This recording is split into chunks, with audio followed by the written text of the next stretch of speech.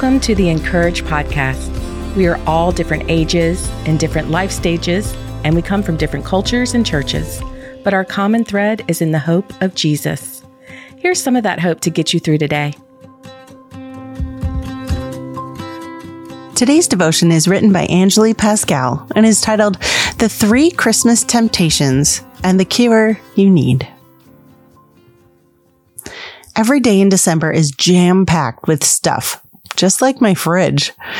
The constant ding of my phone is like its own version of Carol of the Bells. The month has just begun, and I am already exhausted. Yet, there is a yearning inside of me to not miss the true meaning of Christmas. I find myself struck by many feelings. December feels so nostalgic, the warmth of memories and traditions wrapping me like a favorite worn sweater. Yet a quiet sadness also settles in like a fog, comforting, yet solemn. I sting for all that was and all that has been lost. A loneliness rises within me. Christmas also ushers in shame. Shame for all I have not accomplished or overcome this year. Shame that, in many ways, I remain the same. Even after all the work, struggle, and uphill battles, I still argue with those I love, cannot keep up with everyday demands, and hate myself for all that I can't seem to overcome. My will to keep going takes more power to muster up than ever before. Then there is my guilt. It is my cold companion. I feel the aching need to hide how I am really doing for fear that if someone knew my secrets, my guilt would grow. In the midst of sorrow, shame, and fear lives a tingling hope. A hope that this year will be different. This year, I want to savor the true meaning of the season. How do we savor the Savior this Christmas? 3 temptations will knock at our doors this month. They will beckon us, call out to us, and continually try to steal our hope. You will be tempted to fill, cover, and hide. We will be tempted to fill our loneliness with more food, more drinks, more entertainment, and more stuff. This temptation is so alluring. We so badly don't want to feel our groaning loneliness that we will fill ourselves until we are nearly sick. Instead of putting more and more in your mouth, your eyes, through your ears, what if you let your loneliness breathe? In honesty, confess the true condition of your heart.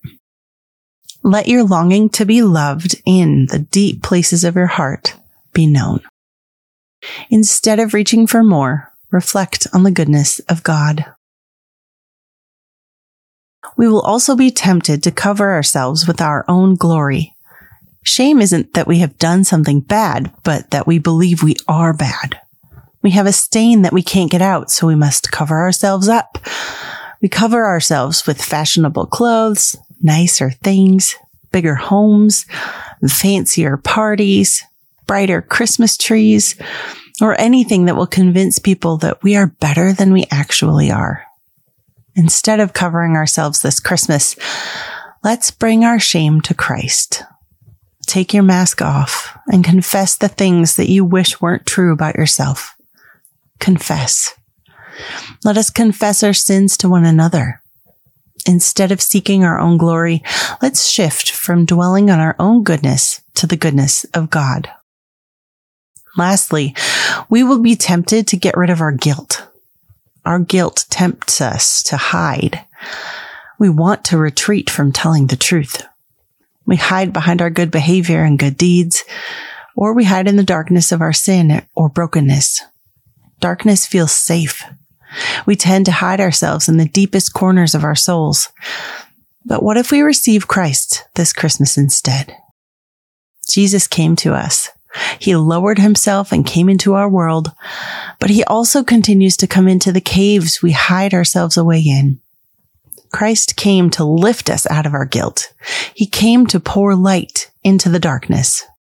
The Christmas cure is to let the love of Christ fill your loneliness, cover your shame, and come into your guilt. You are free. Instead of reaching to resolve your pain on your own, receive the gift God is offering you through his Son. I refuse to miss the meaning of Christmas this year. So even today, I reflect on the goodness of Christ who came to save and love me.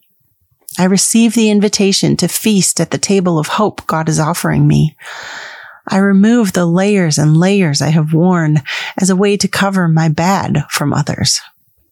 Instead, I put on the robe of royalty that God offers me through Christ. I am called a daughter of the King. I am of royal blood. I receive the light of Christ that came into this dark world. The light comes into all the places I have hidden for fear of judgment. Instead, Christ stood in my place. He took the punishment for me. I can stand freely as one who is forgiven. There will be temptations this season, but there will also be a cure. Christ is the cure. In Him, I pray we find our hope.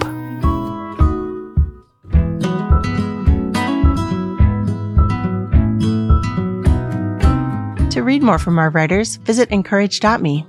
Make sure to subscribe to the podcast so you don't miss a single episode, and find us everywhere on social at Encourage.